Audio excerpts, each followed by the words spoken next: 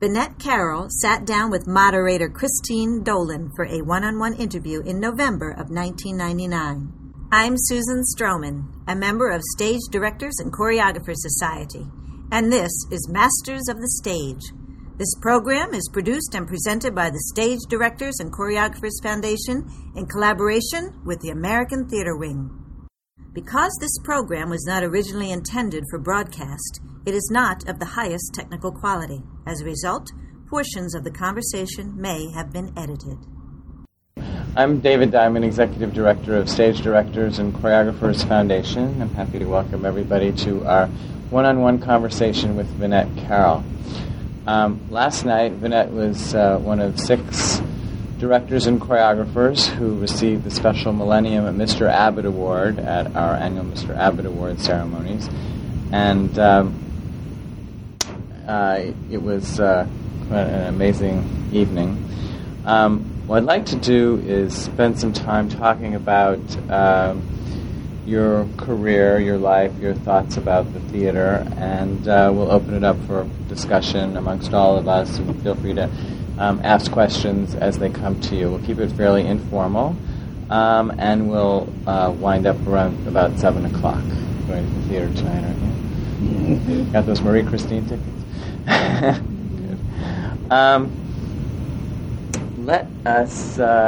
Let's start with how you got into this crazy business. What led you to discover acting as a job? Masochism.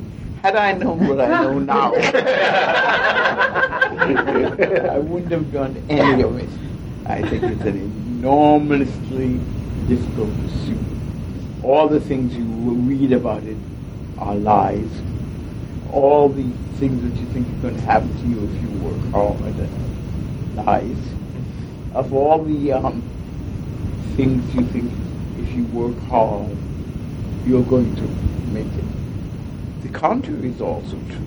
If you don't do all these things, you won't make it. If you don't really work hard, you're not going to make it. And there's so many ifs and buts and all these things. But occasionally something happens and you meet a few people who are just marvelously talented. My God, just no cold. She is going to talk about you the whole time. And Matt Schreiber, sweetheart. And Anita said to me this morning, Jerry is going to be upset with you. You didn't mention him at all. All you did was talk about these kids, you see, the kids. And that Noah, who was, the little baby that I met in Chicago, and you said, because I had no sense of direction, and helped me to get home with a trolley. Was it the trolley? What was it? One of those means of transportation. What kind of family environment led you to find the arts as an interest? That's my mother. I had a magnificent mother who wanted very much for her children to be cultured and to play on the gentlest strings, so to speak. So we had to go to concerts all the time to the other. And she said, the thought of my children not seeing Toscanini work would be a disgrace in our society.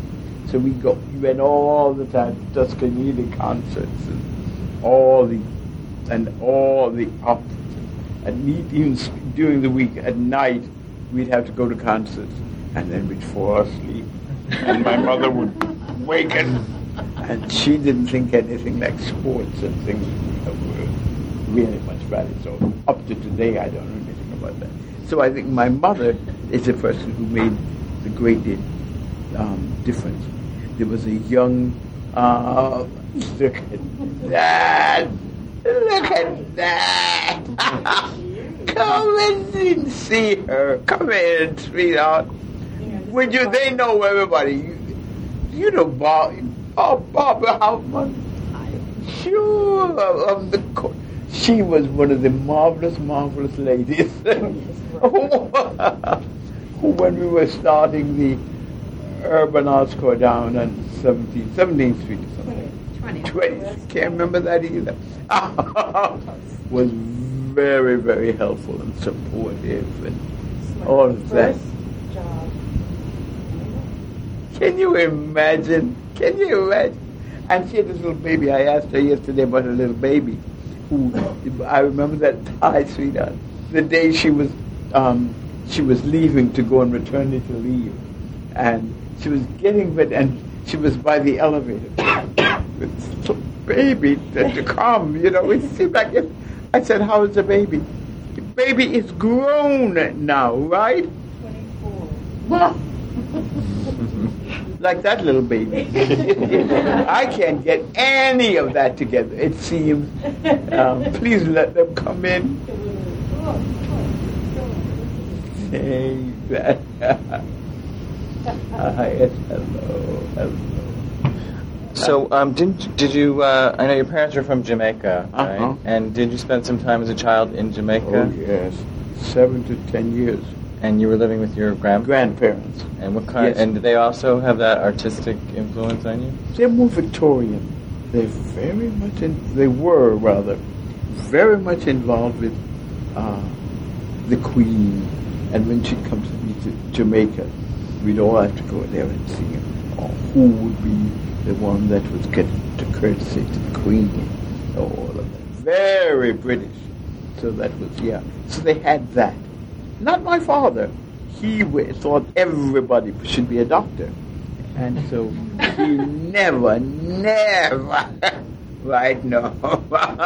So how did you get out of it? How did you get out of being a doctor? I became a psychologist. And I was an industrial psychologist and a clinical psychologist for many years. And not until I was 26 did I go into the theater. I had to. I would take classes at night. And there came Erwin Prescott. And he said, a voice like an organ. And he was very sweet to me. And so I would take classes at night in voice and diction and try to get out of my West Indian accent and all of those things. And then eventually I had to tell my father that I wasn't going to be a psychologist anymore. And he wept. And he wasn't a man for weeping. He was very much like, who was that one in whose father was so terrible in oh God, I can't remember. Anyway, can't remember it. But he was that kind of. Richardson played him. He did playing and was on board. No, I forgot. Anyway, he was a marvelous actor. Died quite a while now, really. Richardson was his best. What was he? An English actor.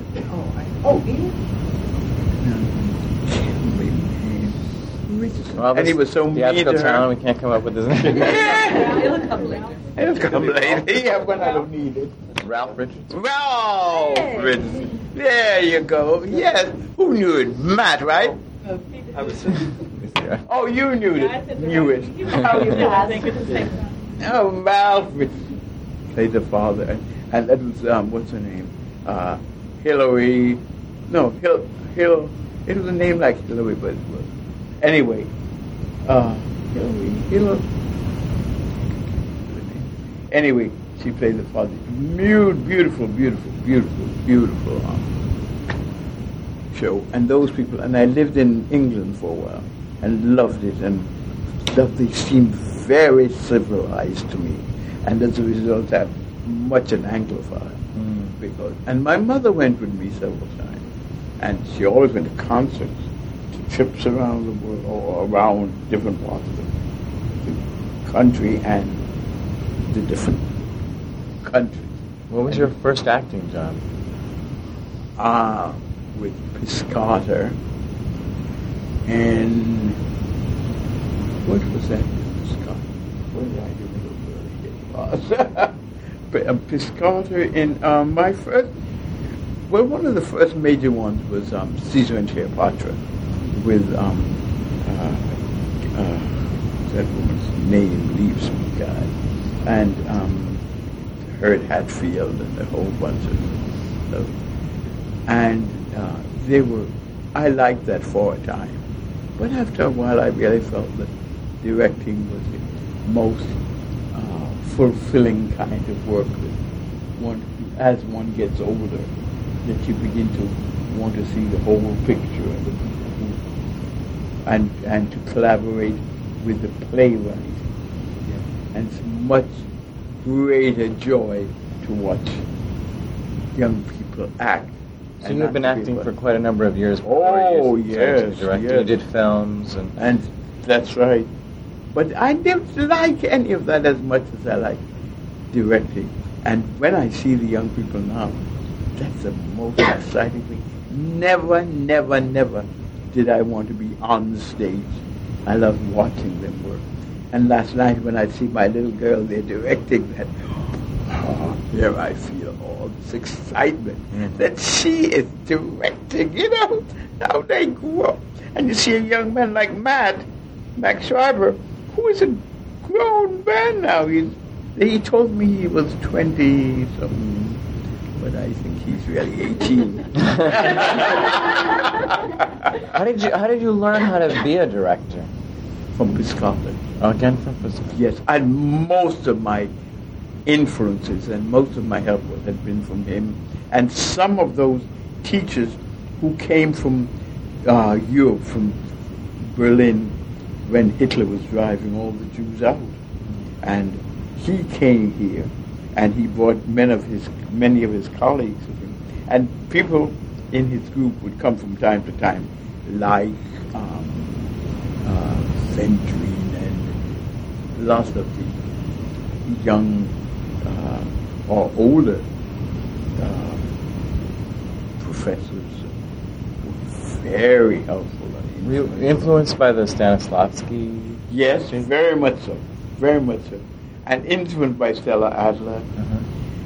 And did you study with her? Yes, for a long time. And enjoyed her, and enjoyed so many of the others. But I think she was very, and Piscataway. And I also, some of the other method directors, and saw a lot of plays that they were doing. It's interesting that a lot of people who were trained in that sort of went off to a more naturalistic style of work. Yeah, isn't that funny? You went into a more almost Brechtian presentational style. Very much. Because of, I guess, other musical influences that came into your work. Yes. And I thought even like, and the use of choreographers and all different kinds of art forms that help one in doing plays like Mother Courage and those people were very helpful, and that the choreographers learned from the Piscataway-like people how to use it to forward the piece. What was the people said you had influence by Kuntu drama? What was that? I can't answer that. You don't know Who knows that? was that sort of like tell me. Song, dance, drum? That's what I have. I have those. But had you heard that, Jerry? Mm-hmm. Oh, no, is that an African style? Yeah, something African. That was African. Yeah, something that I had read. I feel stupid about that one. What? How did it evolve that you started working with Langston Hughes in that period? Oh, I knew him for years. He was a fraternity brother of my father's, and they were very good friends. That civilized woman who was my mother would have had things in the house, and Langston would come there a lot, and I got to know him. And after he got to be more my friend than he was my father's friend, because we worked on a lot of things together on his poetry, and I was doing one-woman shows then, because there were no parts for black artists, and he was very helpful to me, and so I got to work doing my one-woman shows and work with him and other people. But I tell you, the thing I found about the one-man shows, that they are not half as satisfying as working with a group of actors. And it doesn't matter what the size of the part is. It's a matter that they are a part of the whole. And it helps the artist to take things from them and help them and do all sorts of things. That is when you see someone like Noah Cole do Medea, then you see that's a girl, you see. And she's done lots of other things. But there is a strength in that instrument that she gets from working with other people and working on ideas she has. She is absolutely wonderful. And what was the your first entree to the Broadway scene experience? Oh, years ago. And if anybody in here makes a crack, Garson Kamen was directing Small War on Murray Hill years and years ago. And he gave me this French woman, who, West Indian really, which is a Spanish woman. And I got to. Janelle was in that. She was a little girl. Janelle Allen, right? Uh-huh. And you remember those years for us. My oldest friend in the world. I mean, not aged, I mean... Length of time. Longest term. Didn't I see Barbara walk? But did you go to Barbara? Yeah, she didn't stay. Oh, really? She had to work it. She had to work. So you had met Garson Kamen. And then also Richard, what was the name of Gertrude Lawrence's husband. What was his name? I forgot. He was a big producer in New York at the time. And he introduced me to the director then, whose name I don't remember, who had me read for Fatata Tita in Christopher one of the That's Caesar and Cleopatra, no? Caesar and Cleopatra. I'm sorry. Thank you, Jerry. And he said, "Oh, voice like an organ," and it was very sweet. And we went to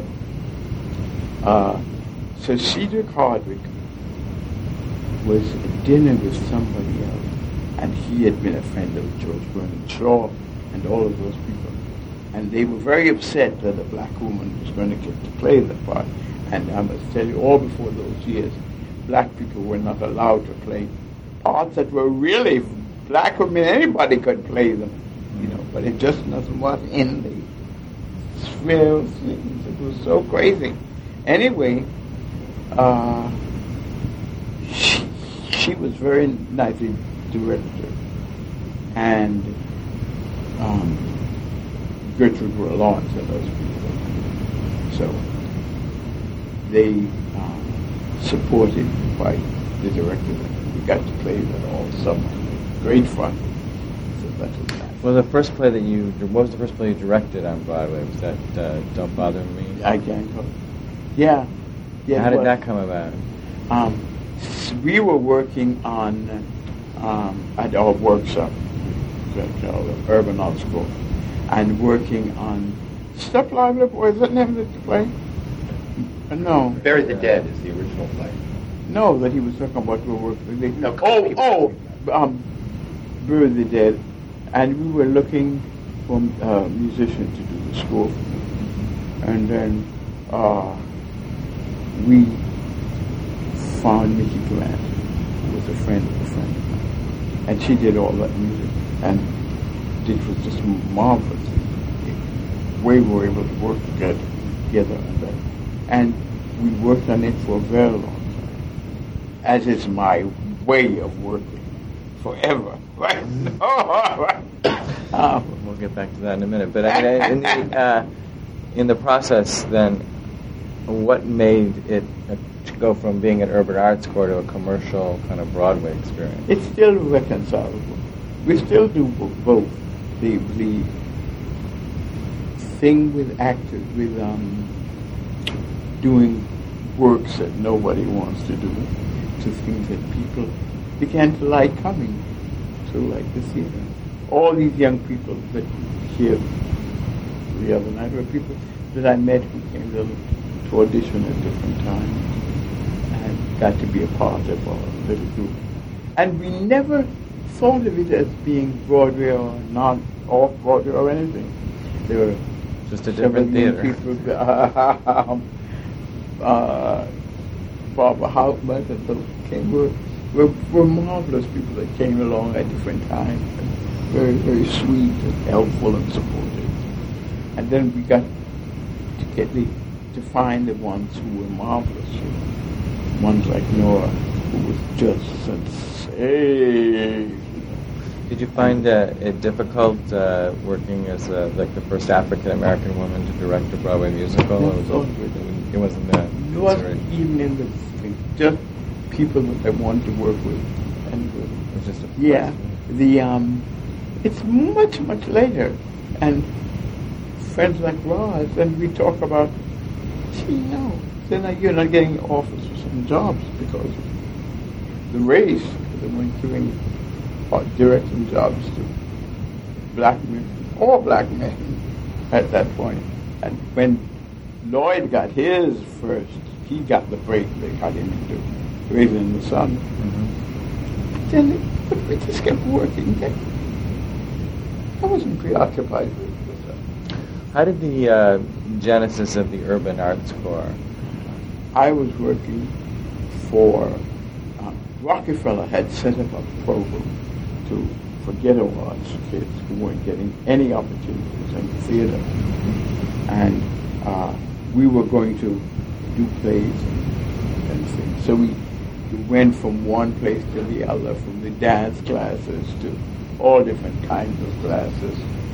And those people, we did plays in there, and when somebody would be interested, would tell us about it, or say, you should do it again, or do it at some other venue, and we do that. But we just kept working because you had to do it. There's something in your body that tells you you have to be in the theater. You don't choose choice about that. There it goes. You have to do it, and that was a long time, and that was rather special. Mm. Yeah, and so we covered. And then I would get invited, like, to California to work at the, what's the name of that theater, Jerry? Inner City. Inner City Theater. Mm-hmm. Yeah.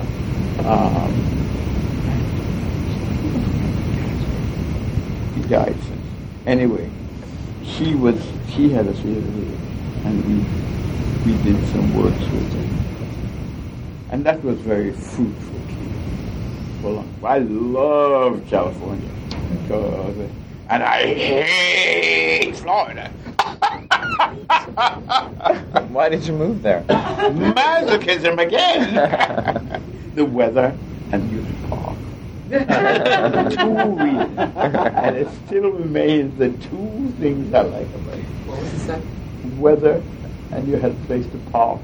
I want to talk a little bit about your directing style. Last night we heard a lot about how you tried to create what the image is that's in your head. And they were saying, I want to get the image in my head out there on the stage. So how do you communicate that to the actors? By finding actors who absolutely love, and you say you talk to them about it, and they aren't laughing at you, they're laughing with you. They try something because you tell them, see, this is really what you see. And a choreographer like Tyler Beaton, if you told him an idea and he said, try it. I wasn't talking about him too long because I'll cry. But he was a marvelous choreographer. He was very helpful to me in those early years and did all the work. that I had to do. And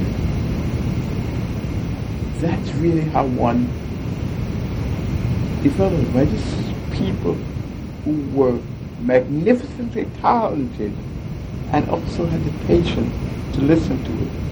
And they're very, very close friends. How much Help me. How much input did the actors have in the shaping of the piece? You should ask Noah, because she is the one who knows more than anybody else.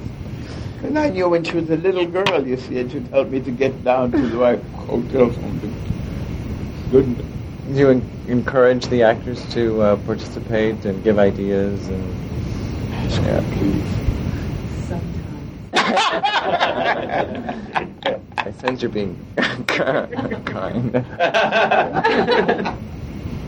Oh, if they're very good, like Laura, I really do encourage them to try what they want to do, because those are very special kinds of instruments and are very helpful to them. And they don't think any idea is stupid, and you should not try something because it's a different. Don't you think that's true, Ronnie? Those who are really geniuses, like Nora, who really can do it. Do you encourage them to use those Stanislavski techniques of sense memory, things like that? Absolutely. Absolutely. Yes, because they have to work from within. They have to know what's happening to them inside when they hear that. And all that sense memory. Doing a scene based on something in their lives, or doing a lot of sense memory. And encourage them to talk about their lives in rehearsal. Absolutely.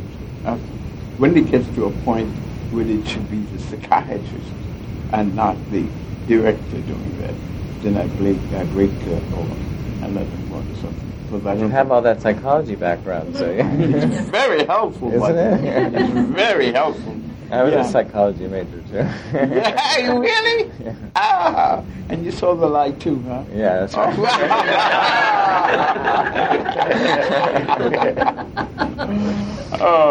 What about your collaboration with composers and choreographers? When you're creating all these pieces, I guess they were more like song plays because they're That's right. songs and dance and ritual, music and acting kind of all combined together. How did those develop and in what kind of a process? When we'd have an idea, and then we'd want to see how best to explain them or to make it come up comfortable for the idea, really. Trying to find what's the best way of projecting that idea. Can you give an example with one of them? Noah probably would know better than anybody else in terms of those. Because when she was working on Medea, she had to do a lot of sense memory, a lot of using her instrument, so to arrive at something. Because a play like that, you cannot do it on the surface or from the surface. You really have to think about it and where did that come from? What those feelings of rejection are, all of them. And she was absolutely marvelous at doing that. And you have to work that way, it seems to me, to be able to do a play like that. You have to. Noah could do that better than anybody else. I tell you, that being able to take that feeling of rejection, and then he leaves her for another woman, and she wants revenge is what she wants, and she had to go into her own insides and figure what system, what thing was could conjure up that feeling in her, and it has to come from the artist. It can't come from me or anybody else in the room.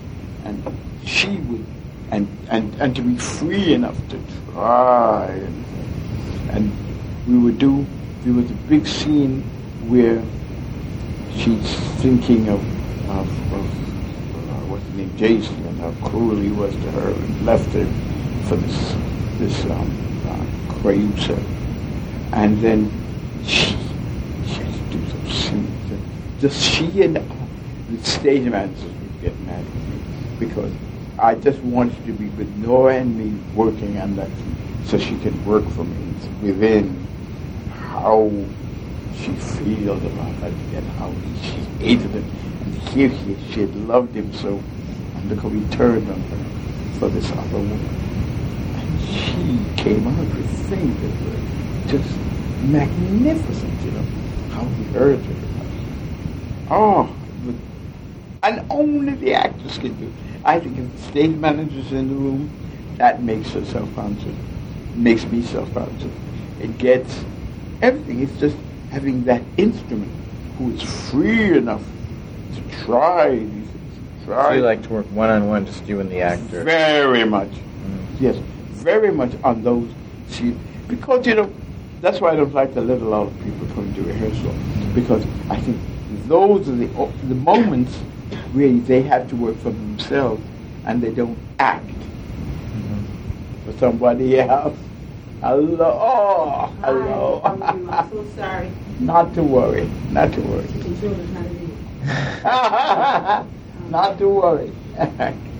So when you were doing plays that were more musical plays, with Mickey Grant, did she come to you with music first, or did the idea come first, and then she went off and wrote music and came back, or did she come to you with music first? Or no, I did. In the beginning, we sat in her apartment and listened to some of her music from the show, and of course we had a big help, Irwin Shaw, with his marvelous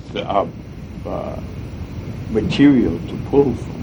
So she would listen to some of that. And some of the music that she had been writing for the war were very, very well suited for this.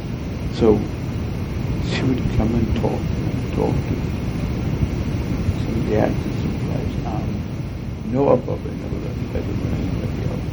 But she knew what we were doing Bury the Dead.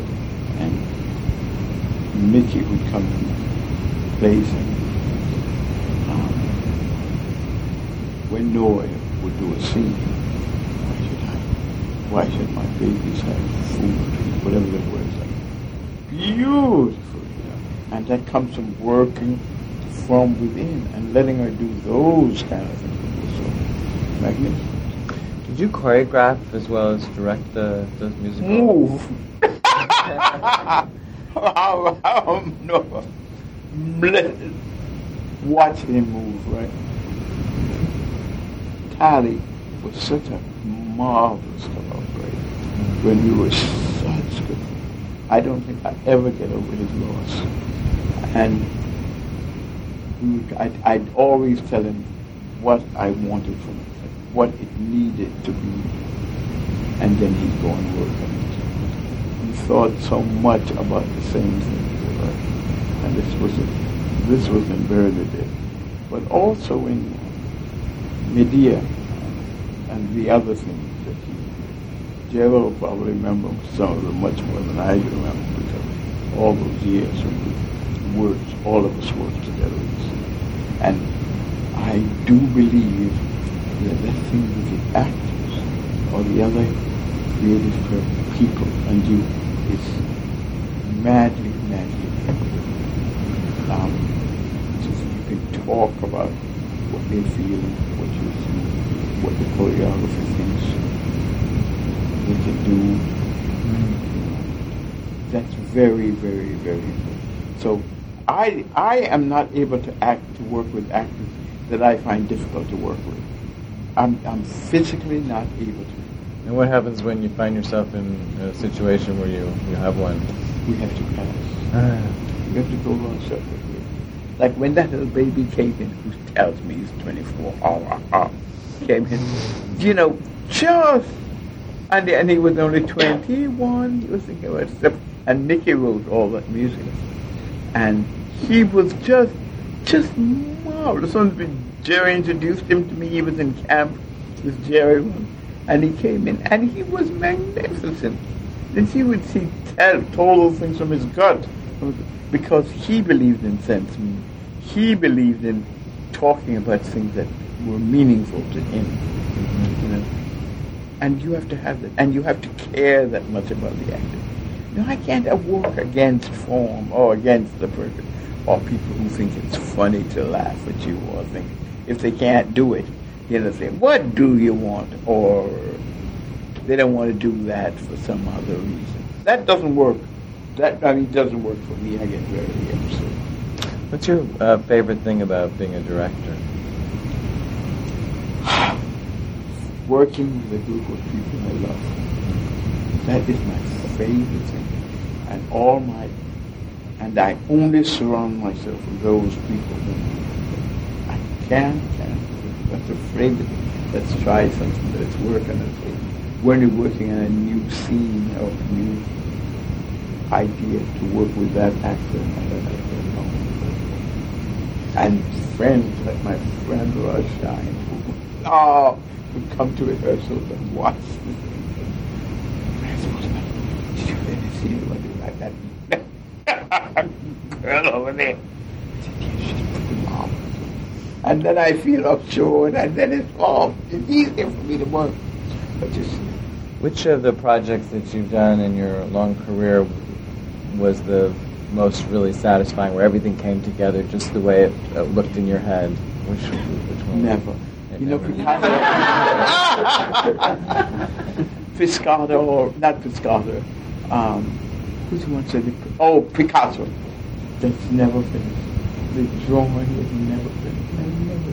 The work gets closer, and sometimes different. Yeah, that was a nice marriage. That one really. And as I said, when I don't like them, none of it works. If you hate any of them, none of it works. And I don't try to work with them. I can't do it. What? I read that Jean-Paul Sartre had a big. Funny you should say that. I adore his work. Adore it. And I've done The Fly several times, and I want to do it again. But being in that wasteland in Florida, they don't think that's art. Jean-Paul Sartre is not. What is it about Sartre that appeals to you, that touches you? What is it about him that I like so much, Jerry? I would guess his pessimism. What about that? And not a realism. Realism, and strong. And you need strong actors to work with you. Many of the pieces, though, that you've done, especially a lot of the musical pieces, are really not so much negative, but really positive about the human spirit and raising the spirit. Bless you. And that's true. And I really feel that. There's not being pessimistic, it's being realistic. That, for example, that thing about interracial casting. It's the many plays, parts that people of all races can play. And why shouldn't we do it? I don't want to do the unrealistic as I mean. It'll take a while for people to get work involved with, certain kinds of parents and things like that. But you have to put something in it that makes the audience understand. But there'll still be people who won't like it. And there'll still be the bigots. And there'll still be people who have so small minds that you can't convince them. And I know we can't convince everybody, but I'd like to have actors who can roll with the punches and try all these things. And that's optimism. I don't like to work with inferior actors. I don't mean, that's not the word I mean. unready. No, that's not the word. What is it? But people who don't seem quite ready to deal with some of the work that I would like to do. People who won't take the chance. That's right. Yeah, I can't deal with that. So I have to move out the way with them, And we'll try it. What the hell? What are the areas, the arenas, the kinds of work that you haven't done that you still yearn to do? What pieces do you still really want to tackle that you haven't done yet? So many, and I'm trying to remember. What have I not done yet? But because the thing that happens to me is that I always want to go back to them, revisit them, and try different ways of doing them.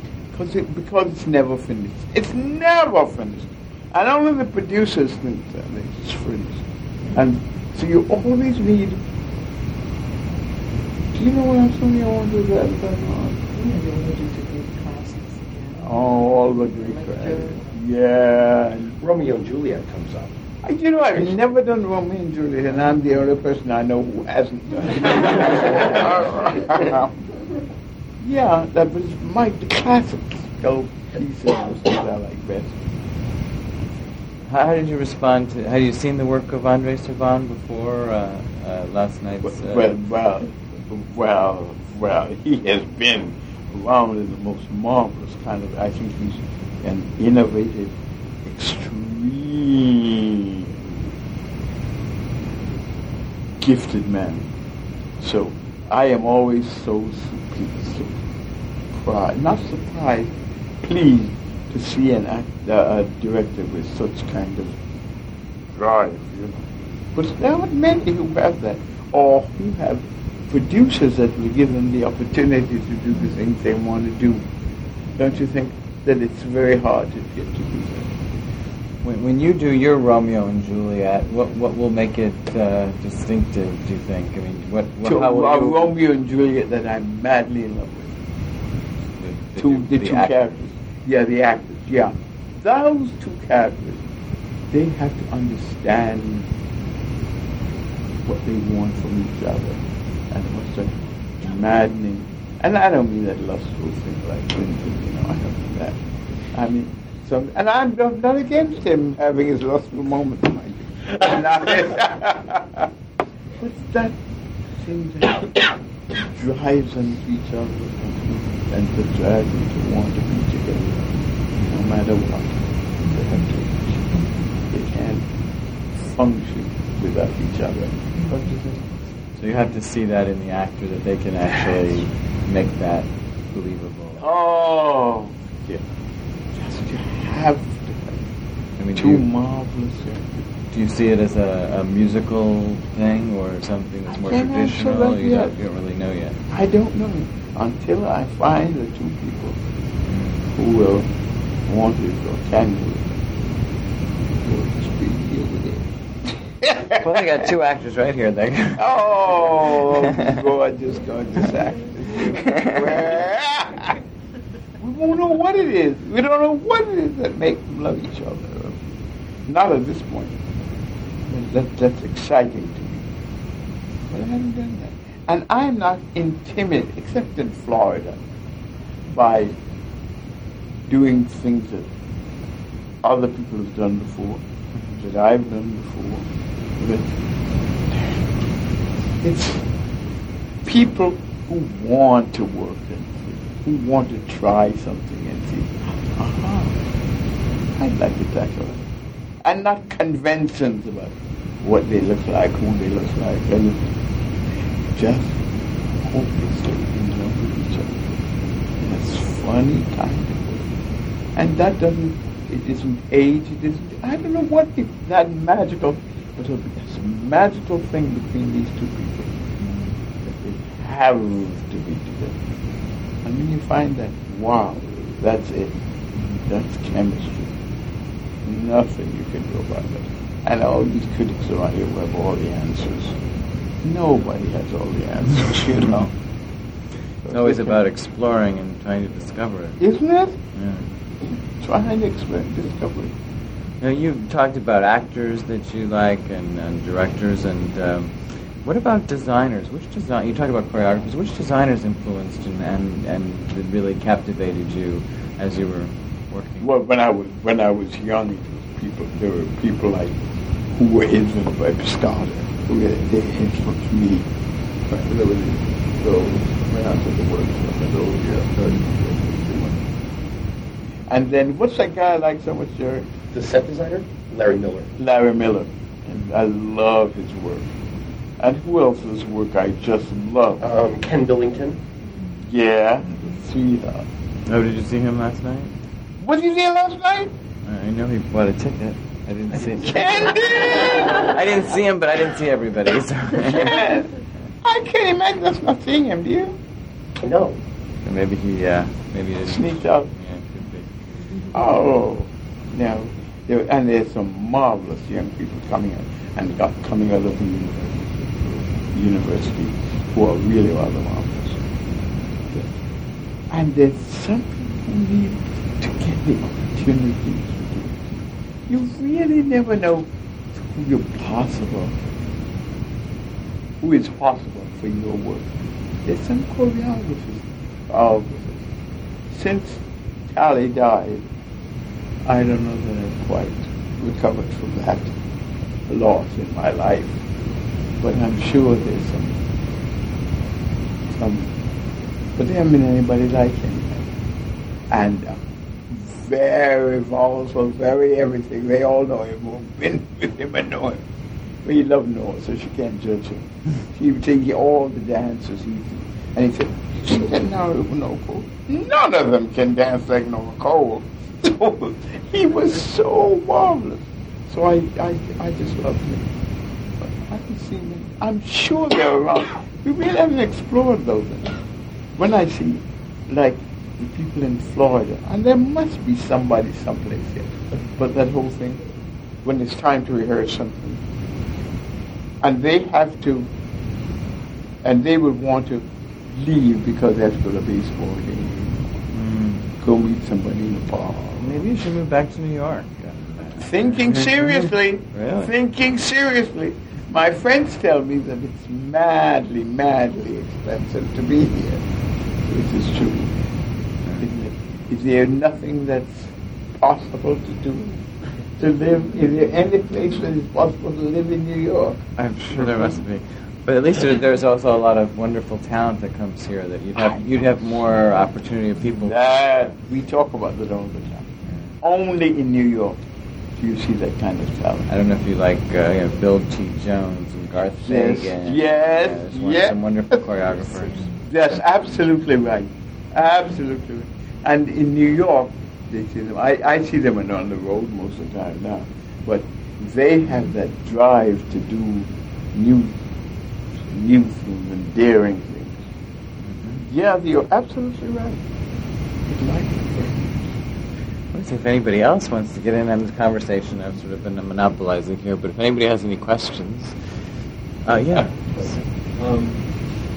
I'm sure, as you know and all of us know, when you're working as a director, most of the time you're not working as a director.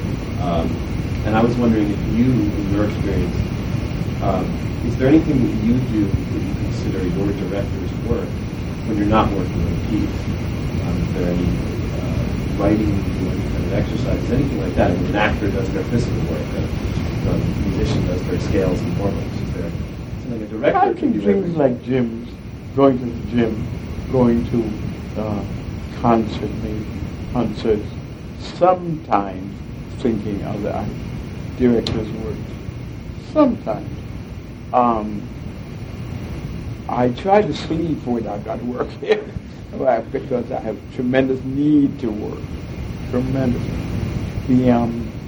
I love to be alone. I find this my most creative time when I can think of an idea of something and that there's no one that can throw that from me and say what a silly idea. And people are so influenced by that, have such a need to say what a silly idea that is, and there are many of them in Florida, and that is not the place to really do it. New York is really the best. And to go off by yourself and really work an idea and work on something you care about. It's really hard. You find that that's true, or do you have different kinds of Yeah, for me it's just it's very much being alone. It's being alone writing for the fresh in my mind. Yes. Working to something. A lot like rehearsing. Yes. But yeah, that's essentially it. You've done a lot of writing, haven't you? And do you still? Oh yeah, all the time, really. But then I throw a lot of it out, and then I like some unless I see a piece that's right for actor A, B, or C, because I would like that. Then if I can't have that actor, then I get disappointed. I cry. And it's very hard to do it. I think it's a terribly difficult thing to be a director. It's very painful because when you see something, you see somebody in your head, somebody who's really marvelous. And when you can't get that actor, you feel, where did I fail? What did I do wrong? And I wonder what happens to those directors with unlimited resources. It mustn't have to be delicious. You do anything you want. When you're feeling like dry, or you're having a period where you're not feeling too creative, what do you do personally just to sort of get yourself re-engaged or to refresh? Do you have a? What do I do? Swim. I swim a lot. Yeah, I swim a lot. That's the only thing I feel I have to do every day. Swim. Is to swim, yeah, because it gets me through. I must say yesterday was awfully cold, so I didn't quite engage in that yesterday. Right? Well, at least in Florida, you're in the right place for one thing. For swimming. One thing, and driving. Driving, right? Yeah. But the other things are rough. Other questions? Yeah. You talked about pieces that you would love to revisit. Are there any in your mind that? Oh my dear, if you had the whole evening. If you had the whole evening, right here, it would take. Name three. It would take. What's she say? Name three. Oh, well, of course, I want to revisit Medea, The Flies. What's the other one I want so much to do, Terry? What's my third? Those are the two. Those are really the main two. The main two. And there were others that I come across that I see when I go to the theater. I would have done that differently. That's right. What about But- revival of Coke? A Hmm? revival of Coke? There are too many influences that would determine what I would do with it. Because we have the writer, the person who did the adapted her music, a lot of things that she wrote are going to be different ones. That's very hard, and you have to let the other author have an input also. To give them that kind of input. Don't you think? Because you worked with her before. For years. But because you're Should not be. as compatible now to work together We have as different- you were, That's right. then Yeah, and we have different. As the older we get, the differences get larger, and what we like and we don't like. It's very hard, And we have so many ideas we really want to do. We want to do it in a specific way, and I find now that there are only certain kind of actors that I want to work with. This will really dedicated to their work, to the instrument, to the time that they have in this world, to the time of those are people. But that's hard. It's very hard. The older you get, the harder it is to find instruments that you want to work with.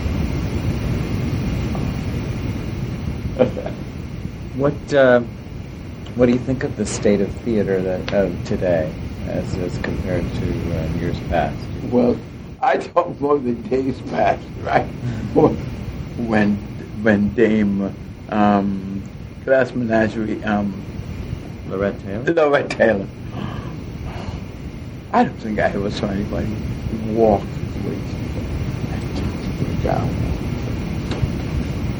It was just incandescent. I tell you, I don't remember seeing anything like that. Nothing. And I think there's some very good contemporary actors. But there was something in that work, in that girl, what was her name?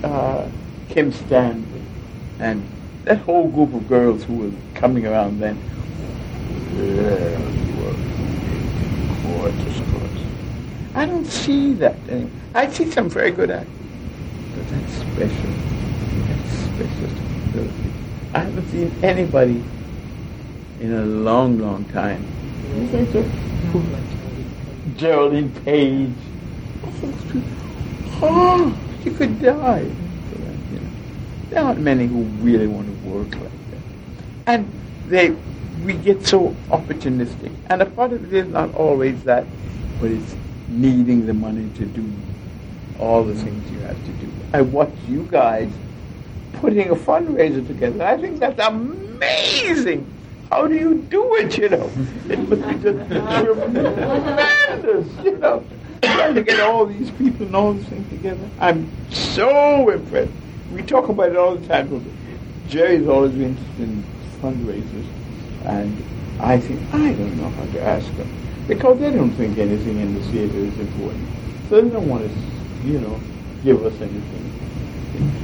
But you guys do it. By God, you do it. So there must be something very special. And that you could tell, no freebies. No, we can't do it. We can't afford to give it. And in regular theater, everybody wants you to give them, that it doesn't cost any thing to put in a theater piece in or to prepare a thing like a fundraiser. They say, actors, they'll find some way to live. Or ads. What do you mean I didn't see enough ads? We're going to give us some money for the ads, but they want to come free. So I think the whole, I just can't tell you how much I took my hat to you guys. Well, it was the reason people wanted to do it, and the reason people got involved was because of you and the other honorees, because they wanted to be there for you. Nora putting that whole thing together with all those people because they all wanted to be there and to show you how they felt about you. Oh, and that's sweet. So it's not. There are hard things about it, but getting the people to agree to say they want to be part of it, the actors, that was probably the easiest part because they had that love and caring, and they wanted to be there. That's very inspiring. That you could get all these people together. Where did they come from? It is inspiring. I think it's a testament to your influence on them. But you've done it all these years. It's marvelous. But you guys have gotten it together. And to do something as inspiring as last night, I just thought this was pretty marvelous. And you never sleep. Every time we're going to call you when we're in Florida. I always say, "Oh boy, needs to go home and get some sleep." and we call, and there she is, still here, working on the piece, and we call her every 5 seconds. Every 5 seconds, trying to. Could we do that? The airplane didn't arrive. This didn't arrive. All these, and all he ever said, I tried to fix that. Well, I said, "Oh, I'm so sorry about you. Not that you keep. I'm on my way out the door." And yes, so sweet all the time. Oh. We need to go back to talking about Nora.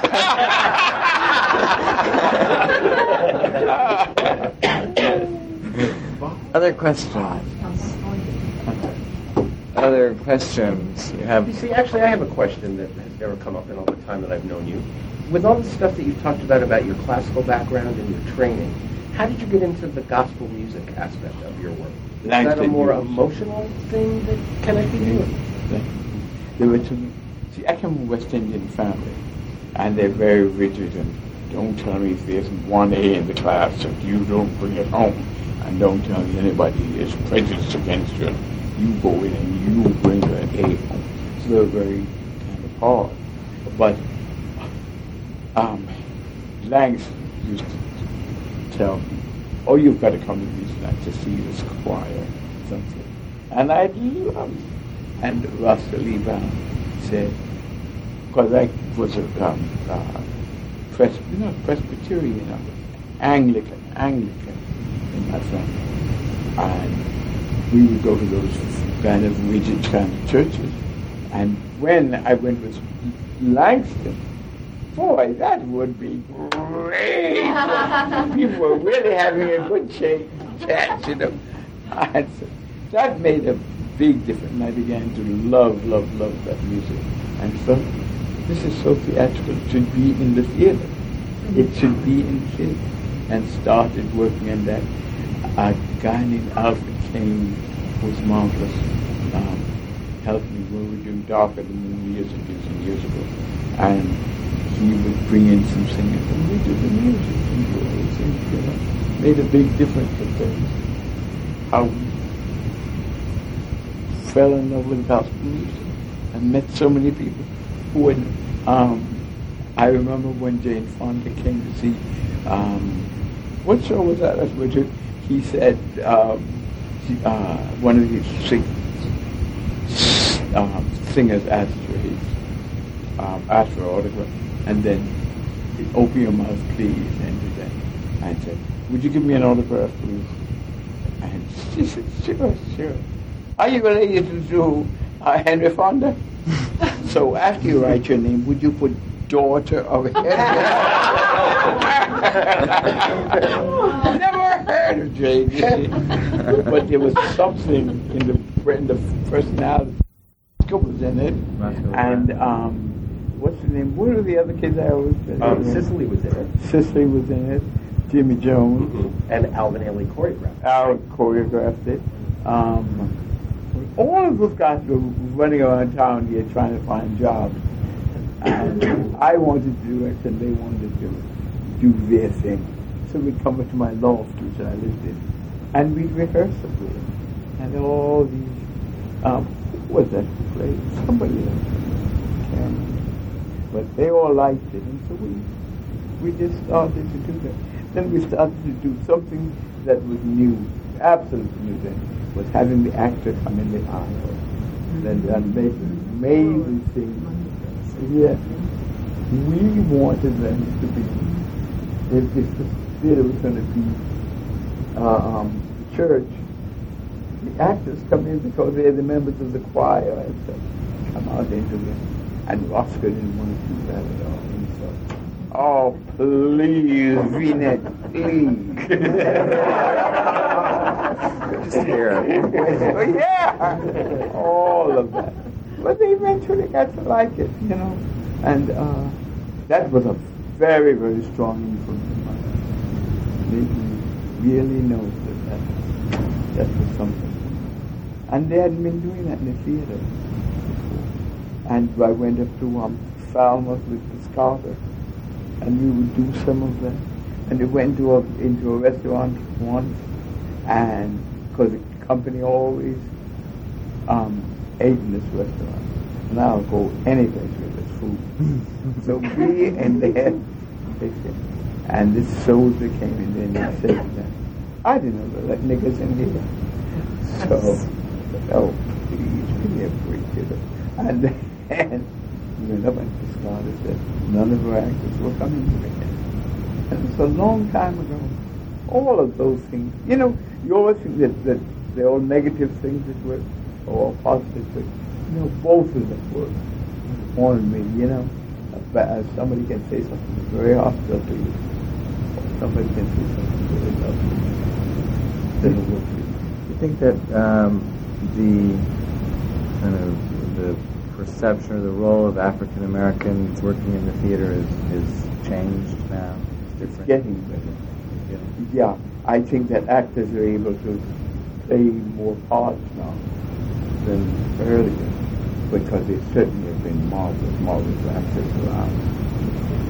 I think it's like Denzel's movie, whose its first this week, you know, something is working.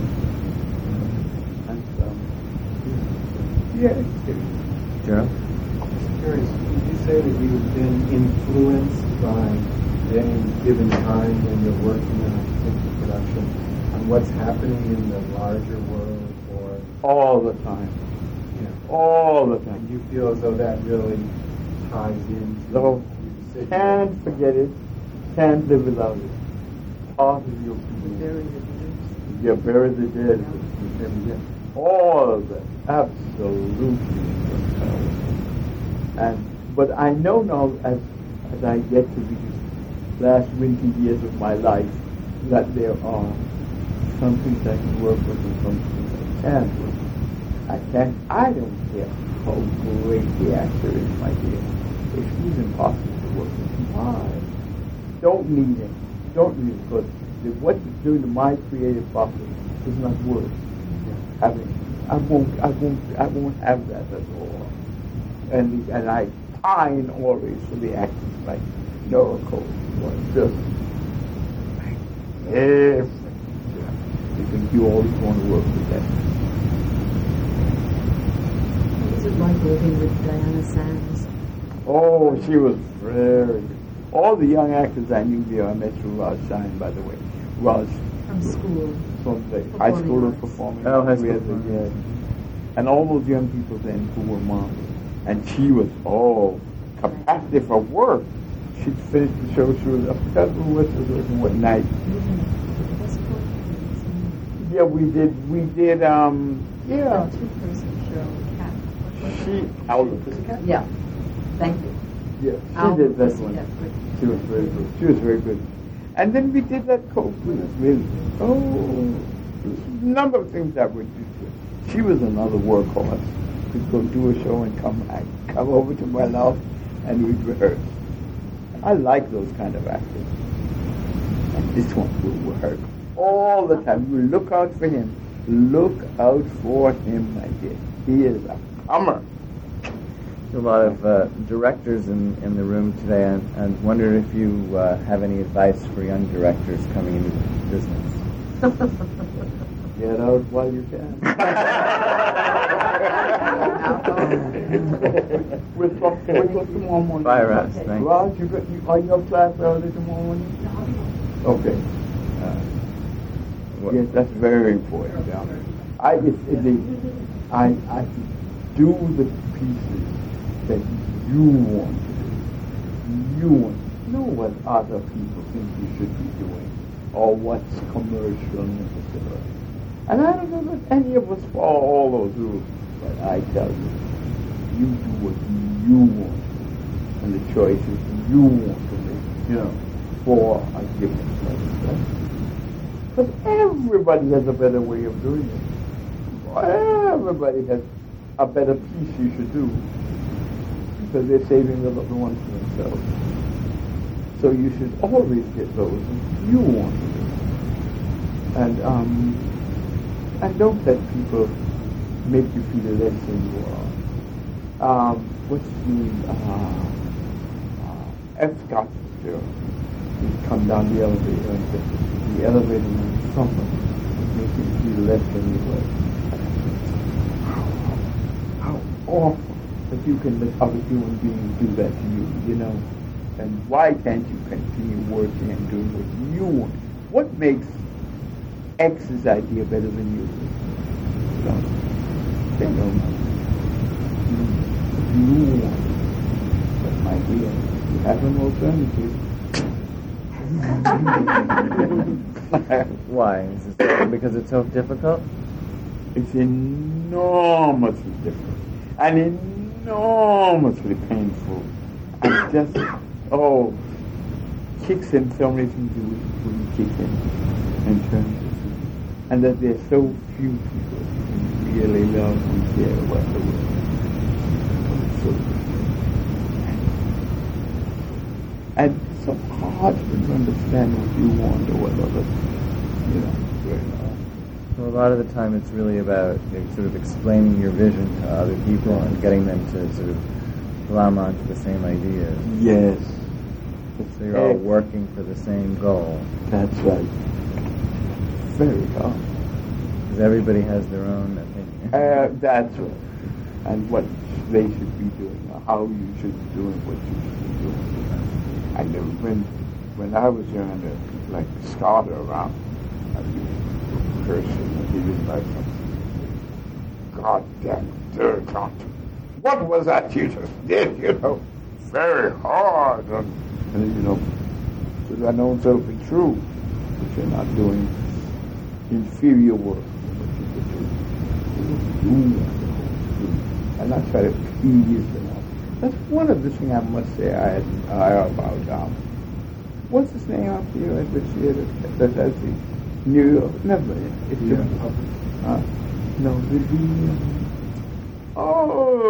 what is his name? He's doing. Oh, he did all that.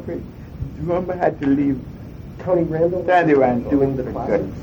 Yeah, and doing the plays he wants to do. Right. And when he's been interviewed, what does he say? I do what I want to do. And we'll find we're getting an audience for those. Not for everybody. And trying to please everybody. What kind of life is that to live, Oh, and it's very hard for all of us. What kind of life?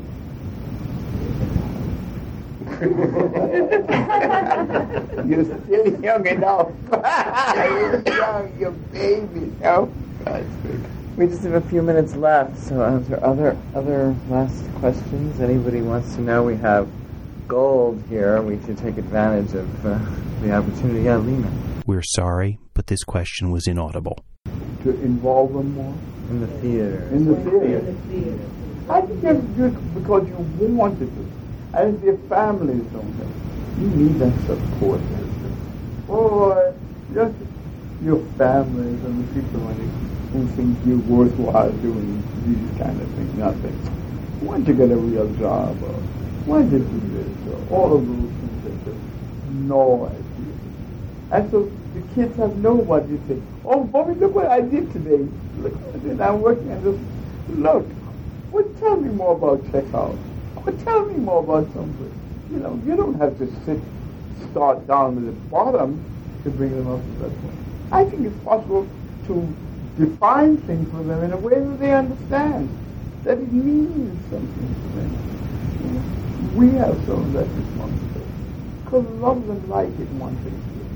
But I don't really understand this generation as much as I would like to.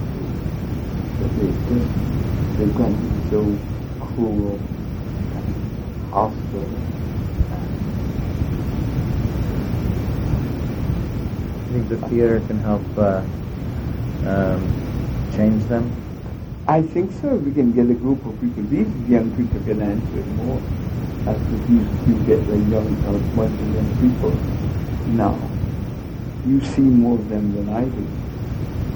Again, I see my God.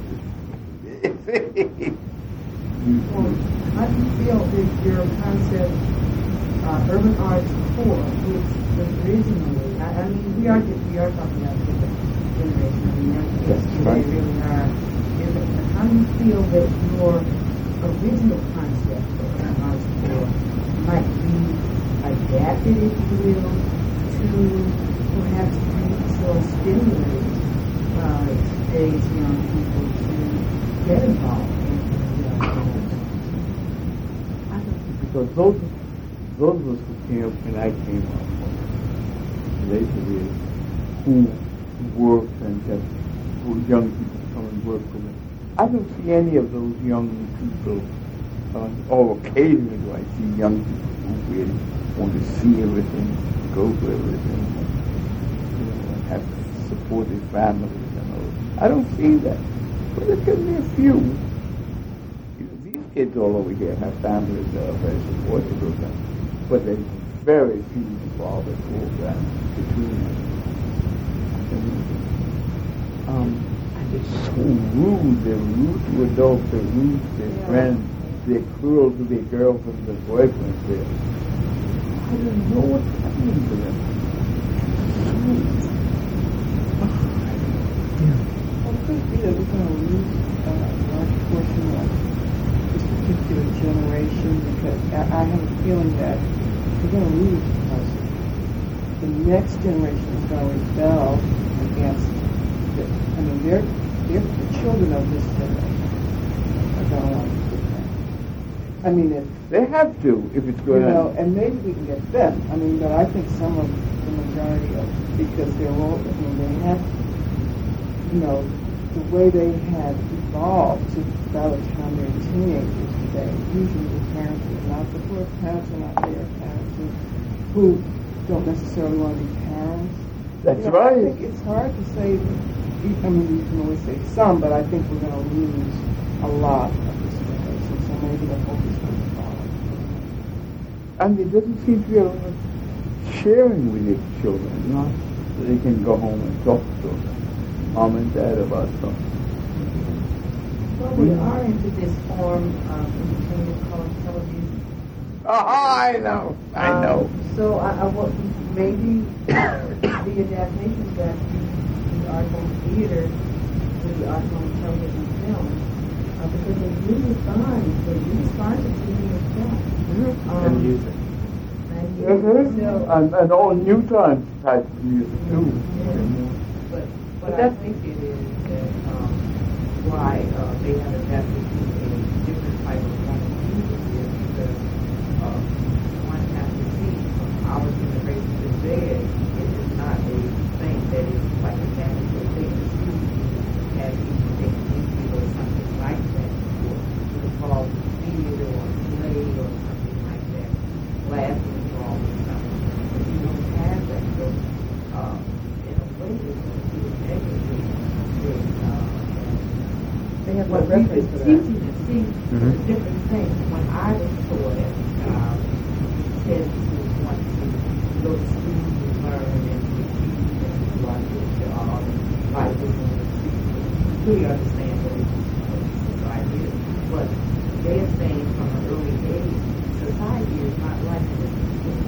It's a certain thing. When it is a certain age, they develop because this is not what tell them. They don't see it and they don't see that. A lot of things is imagery. That's a thing in society. What imagery? Everything image. Exactly right. It's all imagery, but it's nothing solid. And go from commercial, everything is imagery of body. So you really can't wrap it up. You look at say a commercial on TV. I have no idea what that violence thought in commercial activity is about. Yes. But that's the way it is. Yes. And you find this in school a lot of things where children just teach music so they graphic things like that. The music and theater, outlet to let off that rage and anger. See, that's what you used to do. You could sing. When you sing, that brings it out. Like when people go to gospel and church and spiritual, the need of singing and jumping and moving through the aisle and letting off that anxiety and anger. They don't see it that way. They don't see it as sick.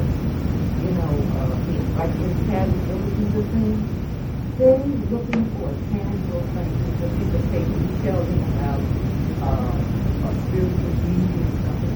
Can you see it? If you can't, don't tell me about it. Because everything is innocent. If you can't see it, then it doesn't exist. I'm sure it is. You can get violence for it. That's true. And not necessarily tell another 2 hours.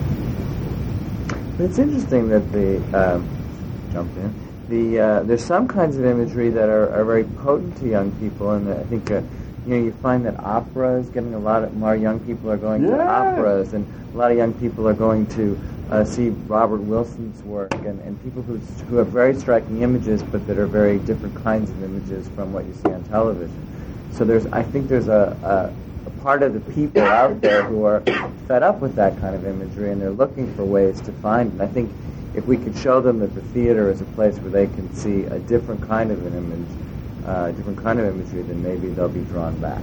And it brings to something greater. I really feel that's perhaps the real role of directing in the 20th century, and that's really what it's about. But I think that's an age-old problem of exposing people. I mean, I used to go around schools and perform even when I was in high school. And you perform for kids who had never seen live theater before. And they had no other reference than a television. They didn't know. I remember one time some kid asked, are they going to play it again? When I was doing boxing down on Broadway, people would come. That would be that was a lot of people's first time in the theater, a lot of African Americans' first time in the theater. And they get there late at the top of the second act, and they want to know when it's going to run again. Yeah. Because they really didn't know. And television and film are such strong visual mediums, but at the same time, there's nothing like live performing. There's nothing like it. And while you see a dearth on one side, the art schools are packed with people. The music schools are packed with people. The jazz programs are packed with people. I don't know where they're going to go. There is no urban arts corps now for professionals, for people who really want a professional life. They're not there. The NECs, the urban arts corps, they're not there. And the places, I guess, in workshop places like that, New Federal, they have to.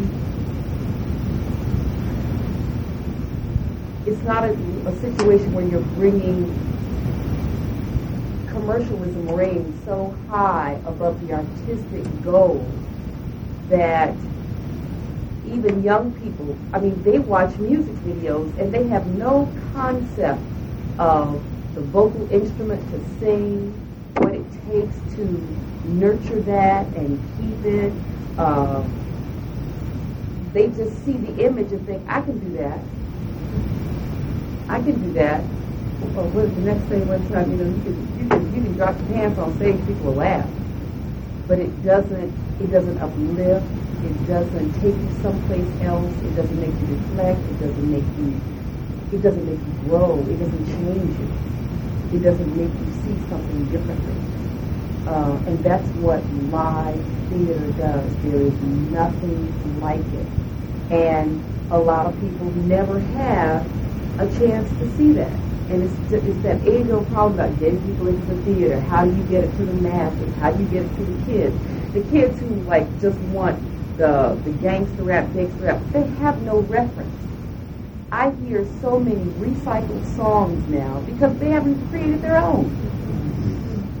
They're recycling. I have my nieces and nephews think, oh, well, no, Gladys Knight that wasn't Gladys Knight, that wasn't James Brown, that wasn't, I said, no, you don't get it. And before them was them. And it's that thing of getting them, exposing them to that. Can I just say one thing? A couple of months ago, there were articles written about psychologists and psychiatrists beginning to feel that peer pressure, that a 12-year-old was more influenced by another 12-year-old than perhaps. The new studies show this sort of thing, that it's much more important when you're a teenager to belong and fit in and be like your friends than it is to be like your parents did, or to do what your parents say rather than what your friends say.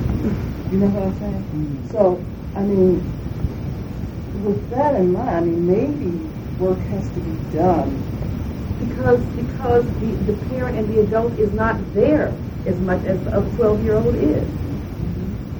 Mm-hmm. When I was in grade school,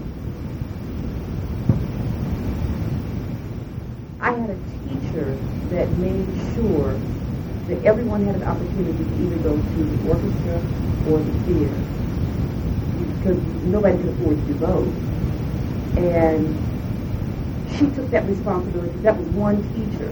She took that responsibility. So, if you're away from your parents for the 6 hours or 8 hours a day you're in school,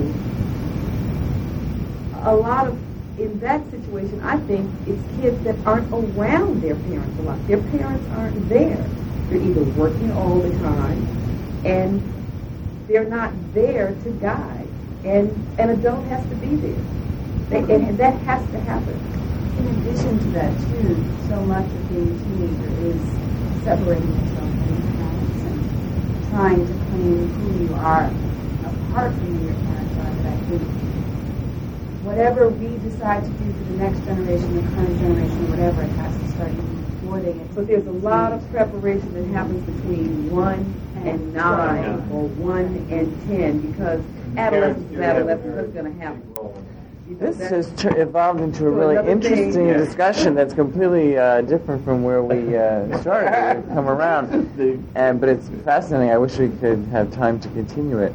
Unfortunately, we have to end now, and I just want to say, from my heart, how much I appreciate your being here and sharing your ideas with us. And thank you so much.